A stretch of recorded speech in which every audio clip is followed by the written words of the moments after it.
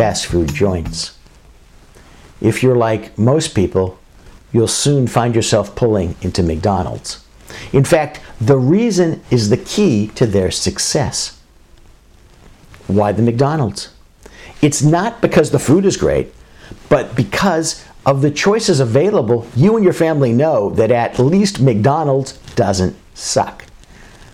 Herbert H. Simon, the eventual Nobel laureate, named that decision-making strategy satisficing.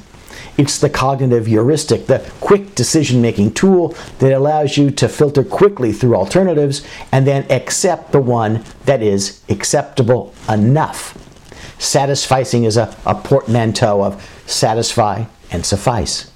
It explains decision-making in the real world in which perfect information is unavailable and conditions are confusing and intertwined.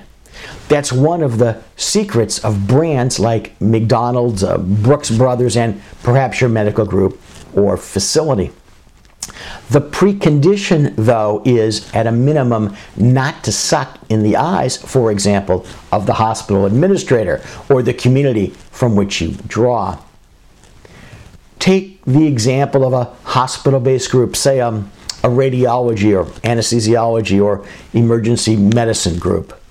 The object is to become a brand at the facilities at which you provide service so that those consuming the brand, that is, those making the decisions to contract and to continue to contract with you, have a degree of familiarity with you.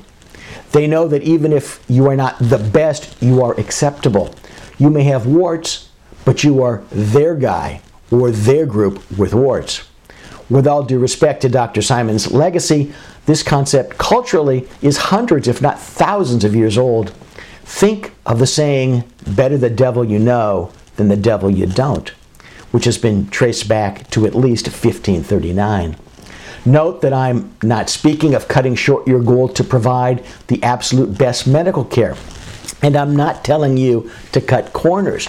What I am telling you is that what is key to the longevity of relationships and to being seen as someone or some entity with whom to initiate and continue a relationship does not involve a need to optimize, which is impossible, but the need to satisfy. You have to focus on sufficiently satisfying, that is, satisficing the needs and expectations of your customers, and on reminding them of that fact. You know, this is true about McDonald's. What's hard to understand is the same rule of behavioral economics applies to you.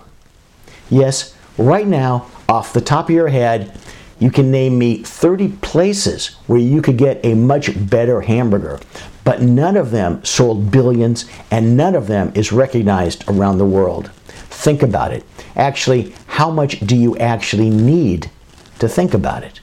That's the point.